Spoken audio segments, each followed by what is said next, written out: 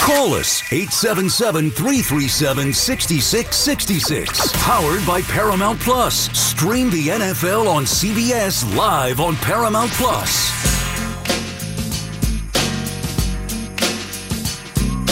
Oh, with so much drama for the NYJs. 877-337-6666.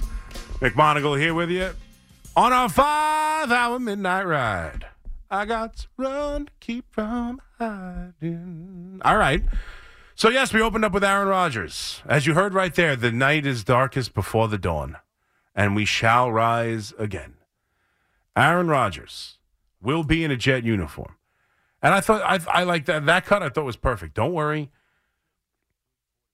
That is not going to be the lasting image you have of me in this uniform. And that's what I think that's the perfect thing to say. Like that cut right there. Because how could it possibly, all the excitement, Aaron Rodgers decided to come to the Jets. And, I mean, he's not just a good quarterback. I know the last year with the Packers wasn't his best year, but it's only a year removed from winning back-to-back MVPs. He's one of the great players of all time. And he wants to finish his career with the Jets, and it changes everything, the vibe around the team, everything. And he goes down 4 plays in. How could you possibly want that to be the lasting image and the last thing you get from Aaron Rodgers? And I know you think, hey, what is he going to do? Not play? I can still fire the coach. I can fire the offensive coordinator. I can fire this one. I can fire that one. And I get it as a Jet fan. Watching these games makes you want to scream that from the rooftop. And I get it. But there's a reason he chose this place. There's a reason he's here, and he's telling you he feels comfortable with these guys. It makes no sense to make him uncomfortable.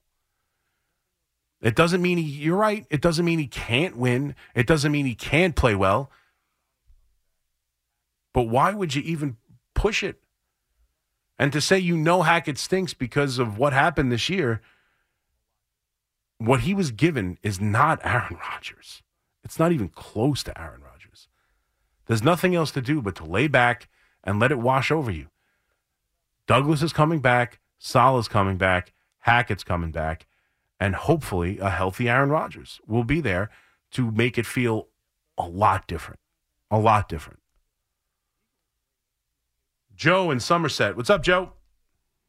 Hey, what's up, Chris? Happy belated birthday, man. Oh, thank you, buddy. I appreciate that. Just allow me a couple points. Perspective is such an interesting thing.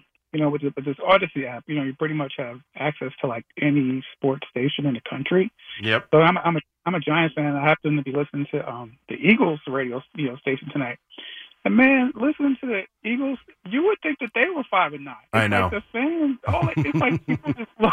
They're like everybody's. Well, I mean, they have lost what 3 in a row here, so. Yeah, at tennis, what Jets fan, on the station wouldn't like trade with the Eagles to be 10-4 in a second. So it's just of course, it's interesting how people just love the. But but it's perspective as well. I mean, they're 10-4. They were 10-1.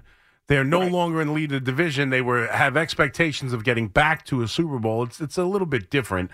But I understand what you're saying. Of course, yes. But it's a matter of perspective. Yeah. For them, this is misery for them because they were expecting a lot better, and the idea they may be a 5 seed in the playoffs and the quarterback doesn't look good, making bad mistakes. The defensive backfield in the secondary was atrocious against Seattle, and so now they're wondering if they have a Super Bowl team on their hands or not. Yeah, exactly.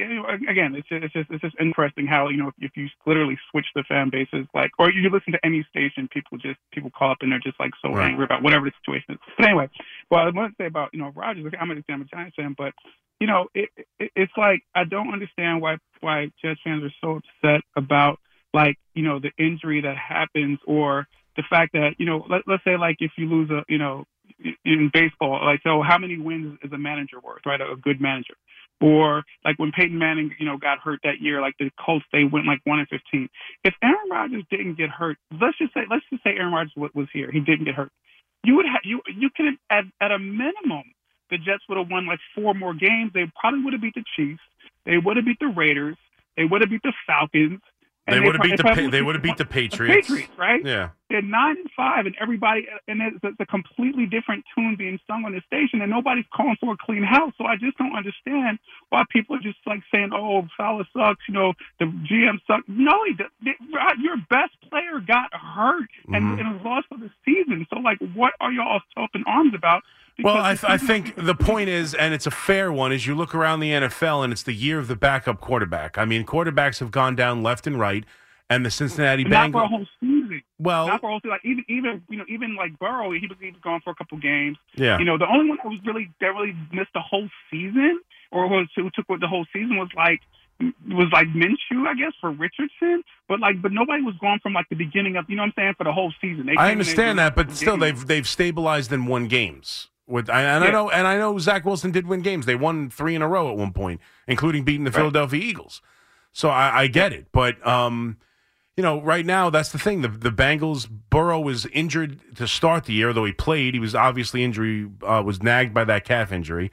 And now he's gone down, and they've stabilized themselves and won a bunch of games in a row, are in the playoff picture. The Browns with Joe Flacco are winning games and are in the playoff picture. You just mentioned Gardner Minshew, and the Colts are in the playoff picture. So you've seen a lot of these teams have their quarterbacks go down and still figure out ways to win football games and still figure out ways to stay alive and afloat inside the NFL playoff picture. And the Jets could not. And the Jets were awful. I mean, listen, I get it. I understand what people are saying, but I'm with you. I lean more towards your thinking, where Aaron Rodgers, and thank you for the call, Aaron Rodgers was brought here to be the savior of the franchise. He wasn't just another starting quarterback. He wasn't a young starting quarterback. I mean, for all, like with the Colts, I mean, this rookie year, Minshew might be better than Richardson for this 1 year. Hopefully that won't be the case for Richardson's career, but as a rookie quarterback, Minshew might be better. Watson wasn't necessarily playing great football before he got hurt for Cleveland. He had his moments, and he was trending in the right direction a little bit, and they were winning games, mainly with their defense, but it's not like he's Aaron Rodgers. Aaron Rodgers came over here, and the backup was Zach Wilson, which is the main problem, and I've gone on about that forever now. I don't feel like screaming about that anymore. But, I mean, to me, even worse than the offensive line is allowing Zach Wilson to be the backup quarterback. He should have been, you want to keep him on the roster? He's the third-string quarterback. Bring in a veteran quarterback to be the backup. That's where they really went wrong in this year, because they might have won enough games to honestly be talking about when can Rodgers get back. But, Aaron Rodgers came here and was everything to this team, and he went down 4 plays in. It changed everything. It changed everything. And I still have confidence in the rest of this roster with Aaron Rodgers, as long as he plays like Aaron Rodgers, to be a winning team. To be the best team in the AFC, I wouldn't think so. But let's be honest, you know what? My man Colton on the other side knows how many people picking the Steelers to win that division heading into the year. I don't think anybody saw the Baltimore Ravens as the number 1 seed in the AFC this year. I picked them to win the division, and some people did. I'm not saying people thought they were going to be terrible necessarily, but did anybody think that they would be the best team in the AFC? Did anybody think the Buffalo Bills would be looking outside the playoffs right now? Like, things happen. Things change. And I definitely think this Jet team next year, with this defense, with retooling the wide receiver room and retooling the offensive line, and Aaron Rodgers healthy and playing, is good enough to be a winning team, a playoff team, and a dangerous team. Doug in Yonkers. What's up, Doug? Hey, Chris. How are you? Good, buddy. How are you? Good. Happy belated birthday. Thank you very much. You guys are very kind with the birthday stuff. So I've been a Jet fan since the mid-'70s, and unlike Joe Beningo, I've never seen a championship. Mm-hmm. But I am so on board with you. They are so close if this guy is the real deal. As long as I maybe get Marvin Harrison Jr. or a stud tackle, they're not that far away. Yeah, I mean, I agree. It's I don't like the way you put it, because they looked far away this year with this offense. And thank you for the call. They're not far away with Aaron Rodgers from being a winning football team. I get it, but that doesn't excuse everything that's gone on here. And this was a miserable season, and they looked really bad against Miami. So it's not just as easy to say they're not far away. But I just don't know what else you can do. Like, you have to give it a chance. You have to. And I do think that this defense and with this team, they can be. I honestly don't think they're that far away. I think that's how much Aaron Rodgers changes everything. Now, we'll see. I could be totally wrong. He could play the first 3 weeks and look nothing like himself and look like a 40-year-old recently injured quarterback, and it's a disaster. And then at that point, you move on. But I do think the Jets are probably better than you think, and the quarterback position has ruined them over and over again. And it's easy to say now because Sunday was not about the quarterback necessarily. They got overrun offensively at the offensive line. So it's not necessarily, it wasn't like Zach Wilson, although he shouldn't have fumbled that football. And I don't know why he tried to make a play instead of just going down. He turned around and tried to throw the ball and cost the team the turnover. But ultimately, it didn't matter who was playing quarterback in that particular game. There are games with these teams that it doesn't matter. I think they're few and far between, but I would think Sunday, even with Aaron Rodgers, they lose to Miami, the way that game went. Aaron Rodgers could have been the quarterback for the New York Giants in week 1 against the Cowboys. They were losing that game. There are games where it's just obvious it wasn't going to happen. But there's a million, and that happens in the NFL to every team. To every team. The Miami Dolphins had one against Buffalo. You knew that Buffalo was not losing that game. The Cowboys just had that game against Buffalo. Buffalo was not losing that game. It didn't matter who was the quarterback. They weren't losing that football game. The 49ers against the Eagles. They weren't losing that football game. There are games where it just wasn't going to happen no matter who played quarterback. But those are few and far between. And if you look at this Jet season, I can count a bunch of games that I know they win with Aaron Rodgers. I know they win. I know they beat the Patriots. I know they beat the Falcons. I know they beat the Chargers. That's 3 wins right there.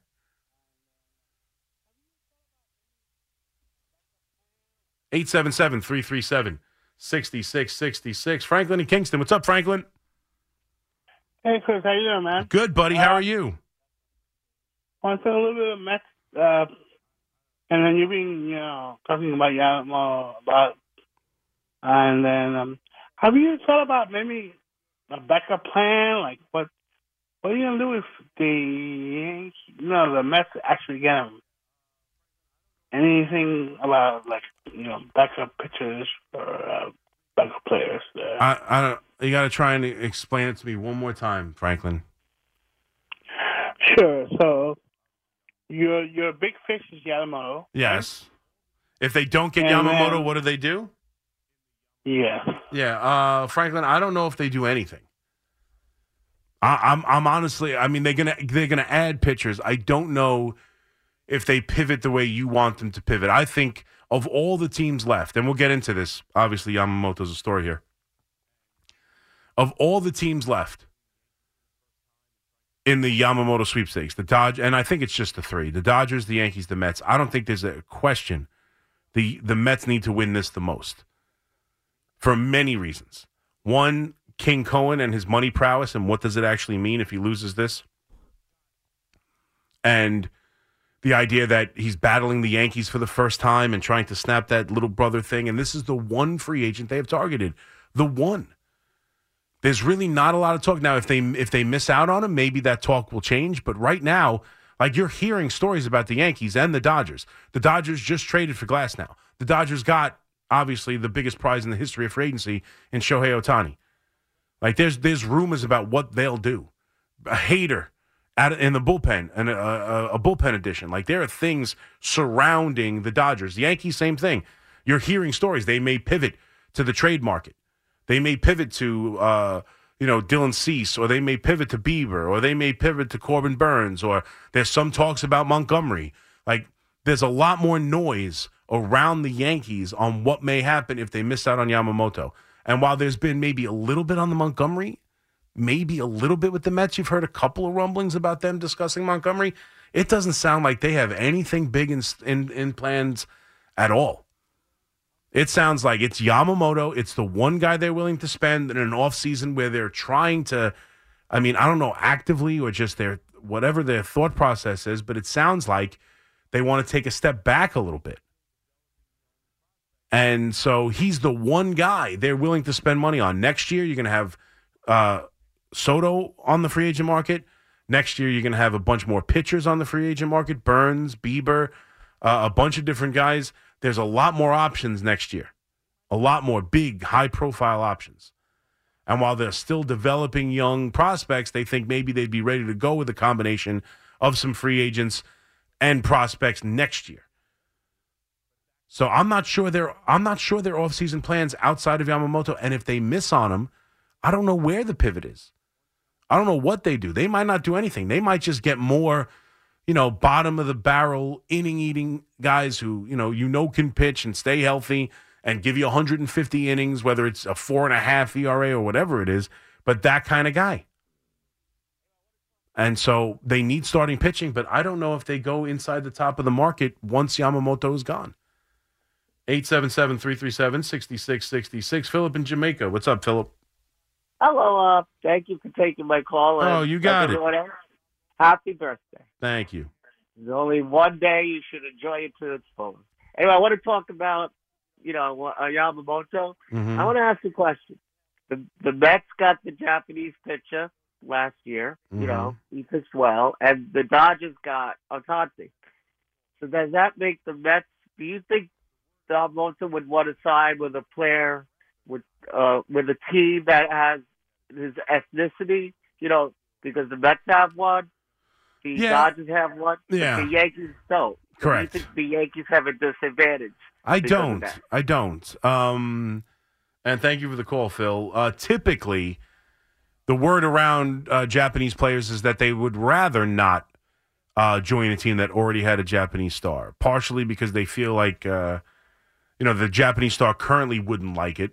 The guy on the team wouldn't like it necessarily. So that's typically been the thought process, but Yamamoto's been different. It apparently isn't an issue. Some people even reporting that he would rather. I haven't heard that. I don't remember that report, but I know he's fine with it. I don't think it's an issue. Kodai Senga's come out and rolled the red carpet for him and said he would love to play with him with the Mets. And obviously Shohei Ohtani went to the meeting and was part of the pitch to bring him to the Dodgers. So I think for the Dodgers, it might be a negative, but not because he's another Japanese star, but because he's Shohei Ohtani. And he's such an enormous star. And it's such being in the shadow of him and being the second prize free agent of this offseason for them and being someone who will be, as someone who wants that stage, all the Japanese media that's going to come to those games are going to be talking to Ohtani first, and then maybe they'll come look for Yamamoto. I think Senga's probably a positive. There's not much of a negative there. I think Ohtani has its positives, but the big negative of him playing in the shadow of Ohtani, and not because he's Japanese, but because he is such a megastar, and arguably, and for me, he is the best player in the history of baseball. No one's ever played baseball as well as he has, and no one's ever been compensated as such like he has. And he's just an enormous star.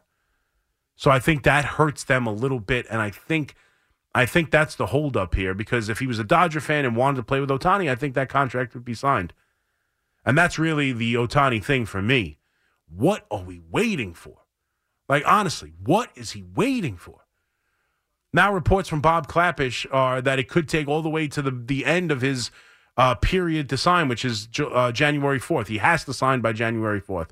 Otherwise, the posting thing collapses on itself or whatever. I don't know. It self-destructs.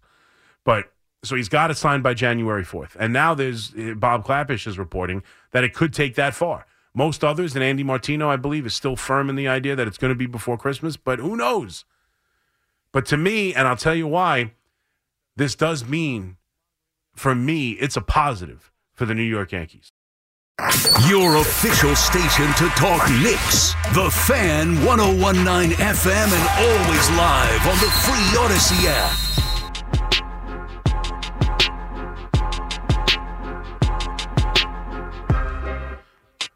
Boom. All right, 132. McMonagle here with you, 877-337-6666. Yamamoto, the other big baseball story, we're just waiting to drop. We've done a lot of Rogers. We'll get back to it.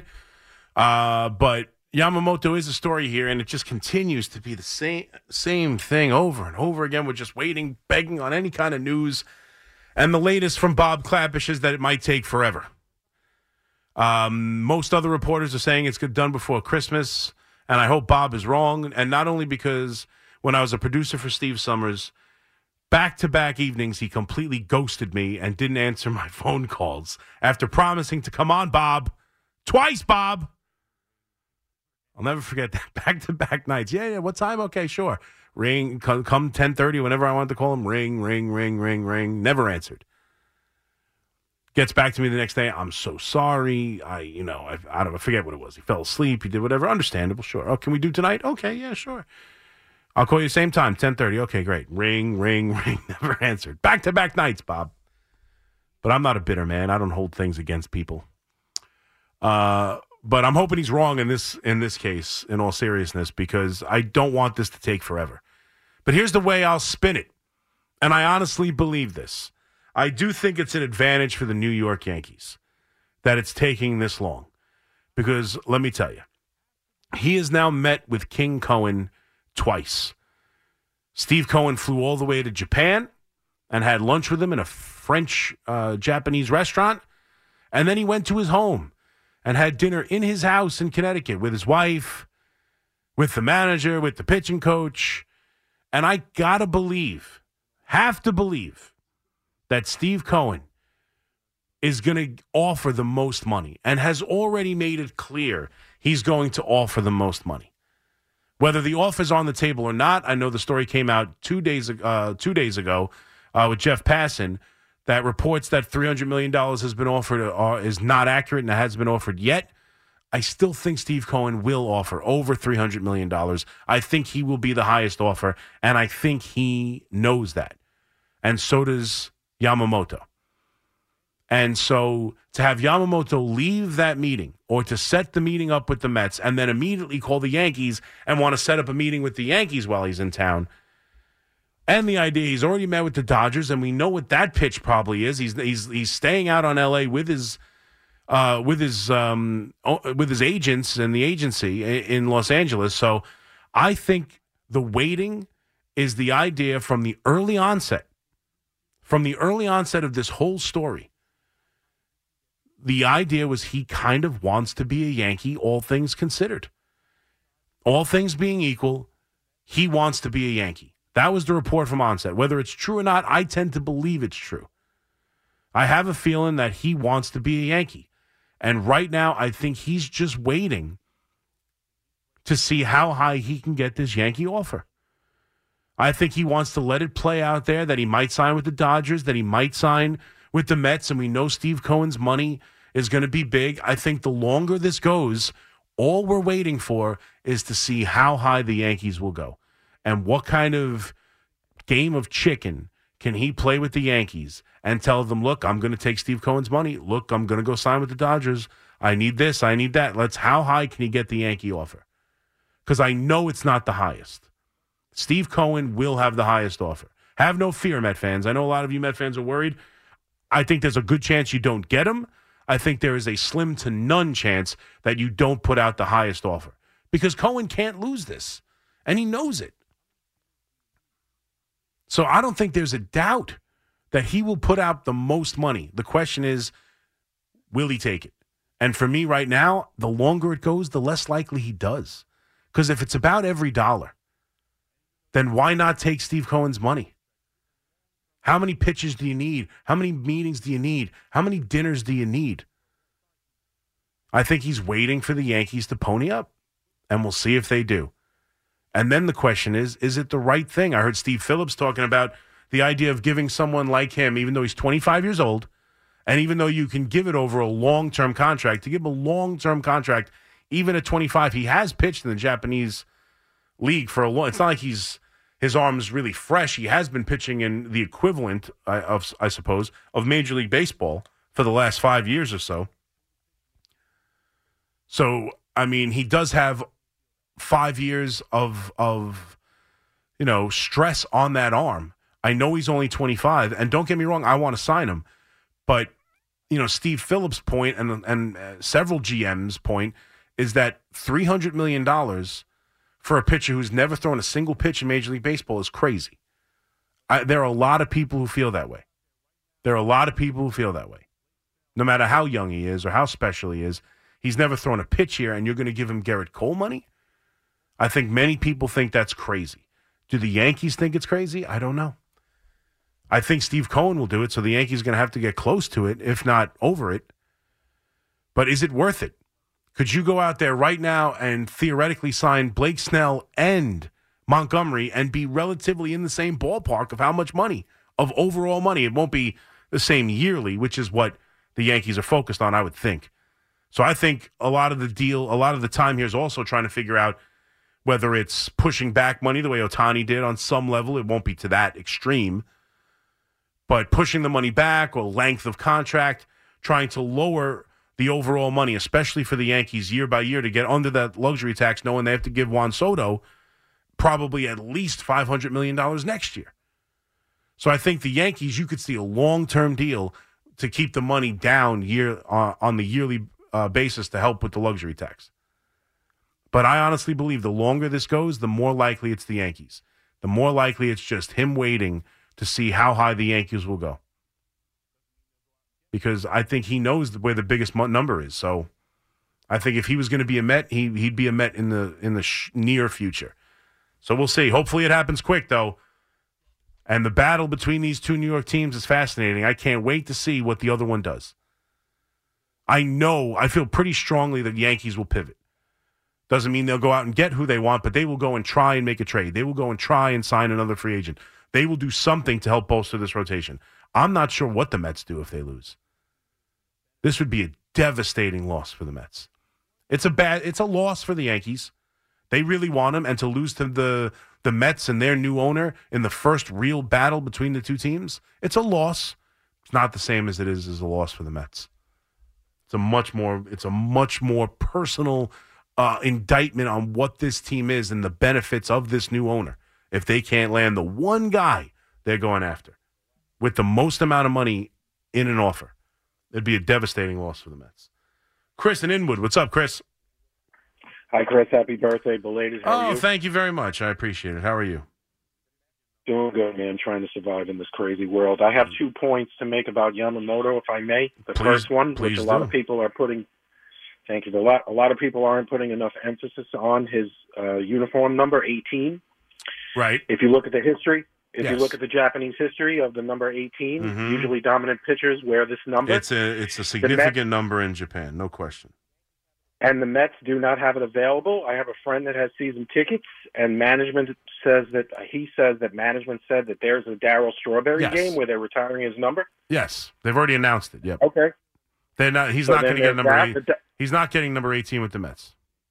Right, and he isn't with the Dodgers either because it's occupied with them too. So the Yankees have it available. The last person to wear it significantly was Didi. It's available. I don't know, but I want to touch on the point you mentioned before. I think it means very little. I think it's something. I think it's a nice gesture when they told him we saved it for you. Tanaka didn't wear 18 with the Yankees, so he wore 17 because it was occupied. I don't think. Right. I don't think it's the be-all, end-all. I don't think it's something that's really going to sway a decision, but it's a nice little gesture where he could be like, look, I mean, these guys, it's a nice little, they really do care about me. They're aware of things like this. They take my feelings into consideration, but I don't think it'll be something that really sways one way or the other. I agree with that. I agree. I don't think he's going to turn down $50 million from Steve Cohen because they offered him number 18. That's my point. I think you're right. You hit the nail on the head. He's just playing the Yankees to see how much he can get. If he wanted to be a Met, he could already be a Met. But my other point was I would rather, like you, I'm not sure if I want him because we don't know what we're really getting. I mean, we have an idea, but he hasn't played. So we know, but with Blake Snell and with Jordan Montgomery, who Montgomery just literally pitched them into a championship, we know what we're getting. 2 lefties in Yankee Stadium. They both have proven they could pitch in the postseason. They both have really good stuff, sweeping curves, sweeping sliders. I don't know. And you could get the 2 of them for less than you would maybe pay for one Yamamoto. Overall money, maybe, yeah. Not year by year, but overall money. Yes. And then, Chris, less commitment to years. They're not giving these 2 guys 10 years. No, that is true. But neither of them, I I mean, it's not a crazy thought, Chris. It's not a crazy thought. The Snell doesn't go deep into games. I don't know how long he's going to be good. They're both on the wrong side of 30, I believe. Montgomery's a solid pitcher. He's not a top of the rotation pitcher. I'm sorry, he's just not. He was great in the postseason, and he won a postseason game for the Yankees.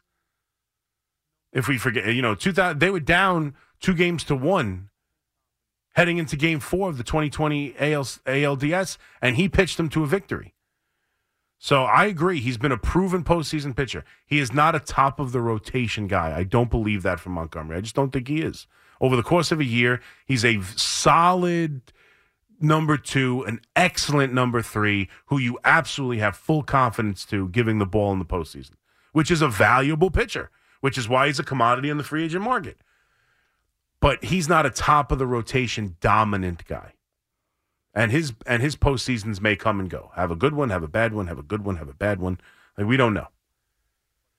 I'd rather have Yamamoto than any of those two. But if you can tell me the argument is there that you could have both in that rotation for the same overall money and less commitment than just Yamamoto, who's never thrown a pitch in Major League Baseball, it's a convincing argument.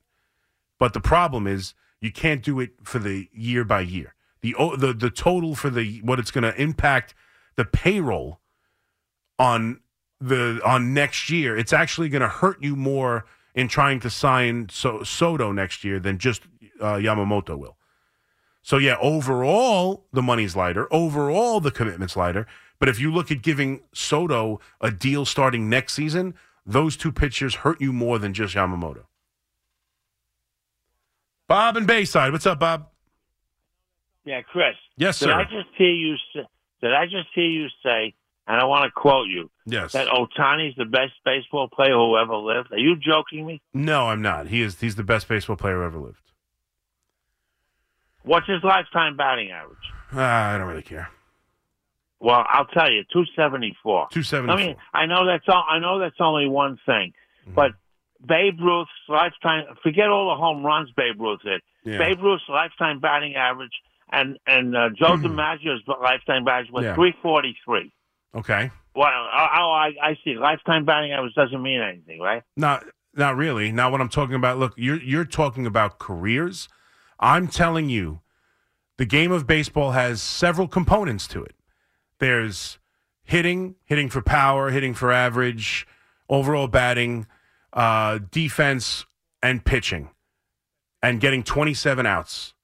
And no one in the history of baseball played the overall game of baseball better than Ohtani has for the last 2 years. We've never seen anything like it. No one's been a better baseball player than Ohtani has been for the last 2 years. No one's impacted a team. No one's played the game of baseball and everything that baseball could encompass than Shohei Ohtani for the last 2 seasons. Nobody in the history of the game. Babe Ruth was not, and he never did both at the same time the way Ohtani did this last 2 years. He just never did. He never did both at the same time this. Babe Ruth was hitting home runs when nobody was. I understand that. All I'm telling you, and we don't have to get in. Like, if the level of player right now that Ohtani faces and the level of pitching he faces is not even worth like. Here's my point. If you could take everybody in the history of the sport, pull up Babe Ruth, every single player who's ever played the game of baseball, and you bring them to Yankee Stadium today, and I had my life on the line to pick a team and go out there and win a game or start a season, there is no question the first pick is Shohei Ohtani. I have a starting pitcher and a cleanup hitter. No other player I pick gives me anywhere near that. It just doesn't. Babe Ruth was hitting home runs in a dead ball area, a dead bat area. Yeah. Well, listen, I still say I know it's only one aspect, batting average. It does, yeah. It's certainly not the argument winner. You think Wade Boggs and Tony Gwynn were hitting 330 every year. This kid's hitting 274. And how many times did they hit 40 home runs? Many times. Many? Well, Wade Boggs hit 40 home runs many times? No, you're right about Boggs and Glenn. I was talking about. And how many times did they? And how many times? Joe DiMaggio? How many times did they lead? How about Joe DiMaggio? How many times did they lead the league in strikeout percentage? How many times? How many times? How many times did Wade Boggs hit 340 and then turn around and lead and be the hardest pitcher to get a hit against in Major League Baseball?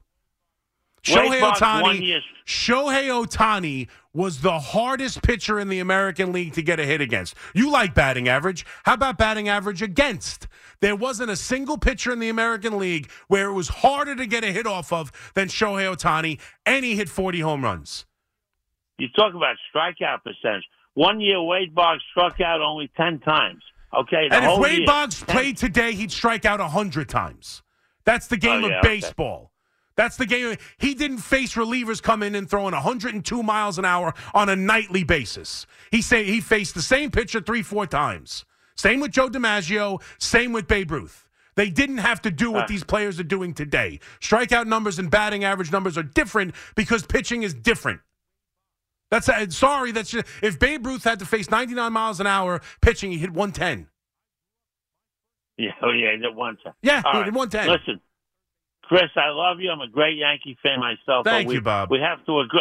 We have to agree to disagree. I guess you don't care about the pitching angle at all. I don't know what to tell you. I don't like you're going to mention Wade Boggs because Wade Boggs hit 340 and won a bunch of battle titles. I love Wade Boggs. I grew up. My first year remembering baseball was 1993. My father was a third baseman, or he was when he was a kid, or whatever. I don't know. Third base was my position. My first love was Wade Boggs.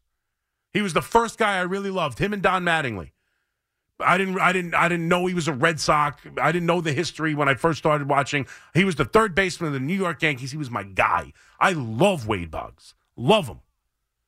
He's not anywhere near Shohei Ohtani. And the idea that you would bring him up in comparison is silly.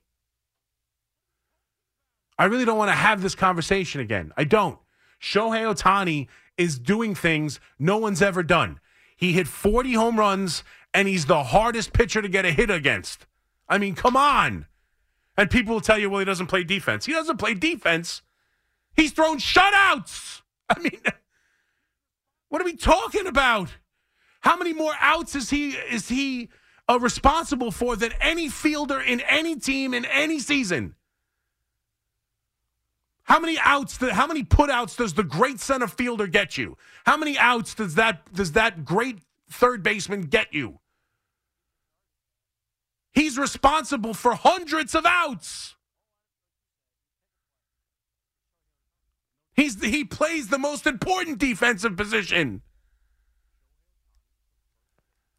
I don't get it. I don't get the pushback on this.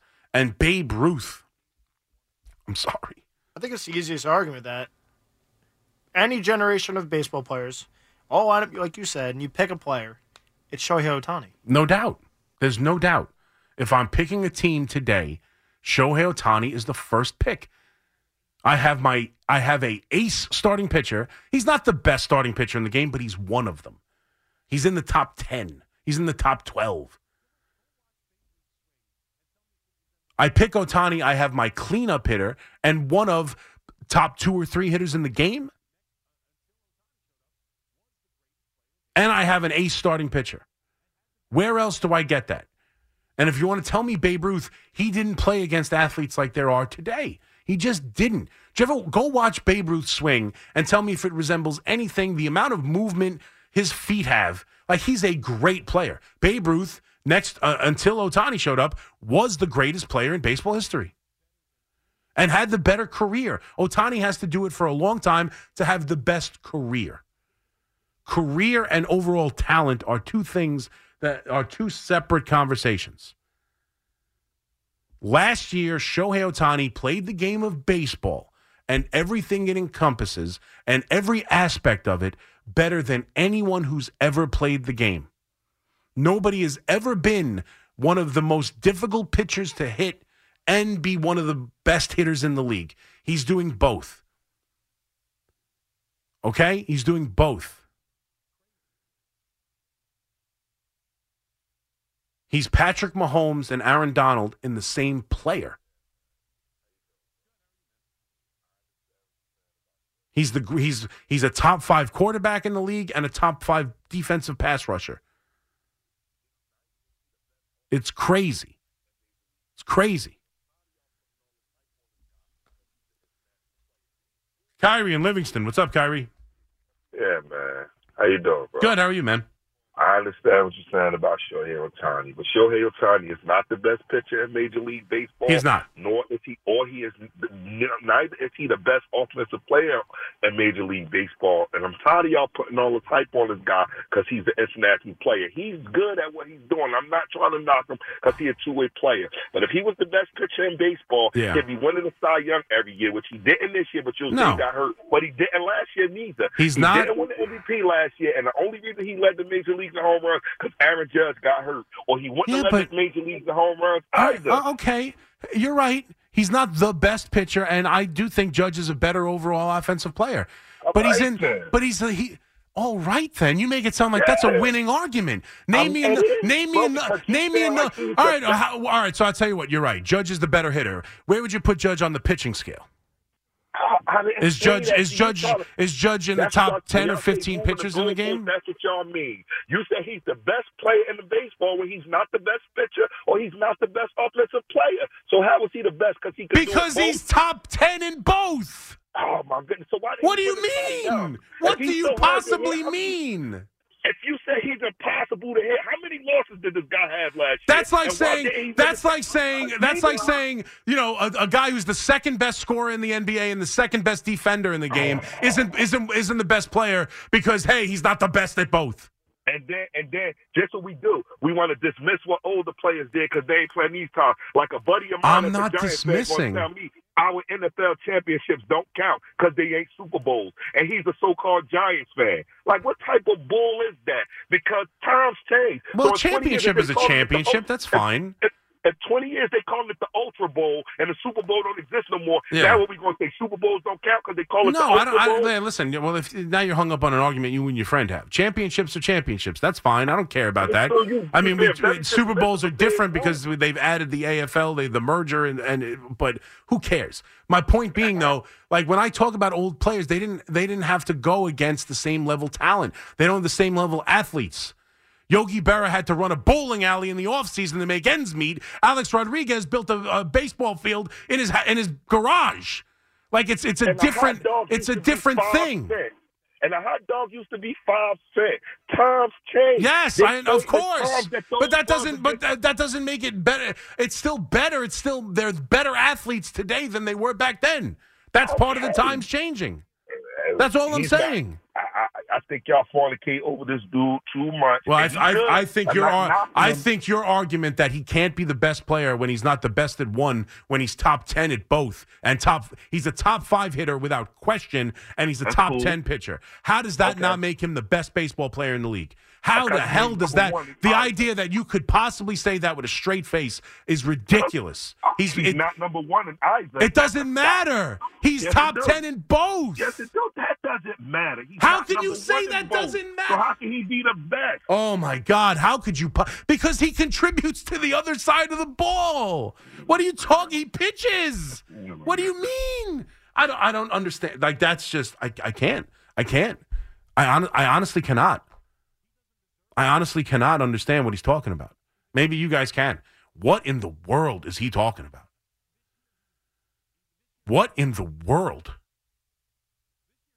is he talking about? Being top 5 in both doesn't make you the best player in the world? He doesn't deserve the MVP because he's not the best pitcher or best hitter? When this year he was the best hitter. This year he was the best hitter before he got hurt. Without question, he was the most dynamic hitter in the sport this year and the most dangerous hitter in the sport this year with Judge getting hurt. So he was the best hitter in the league, and he's top 10 just to be kind as a starting pitcher.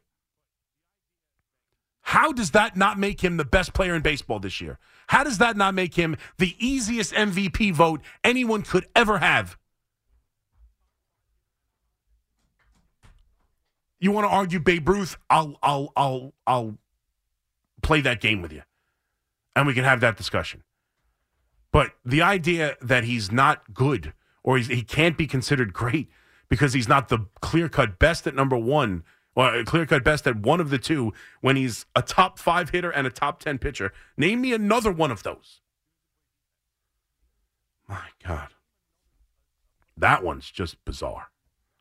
I don't know why you hate Ohtani. That's fine. But that's just pure Ohtani hate. I don't understand how you could possibly...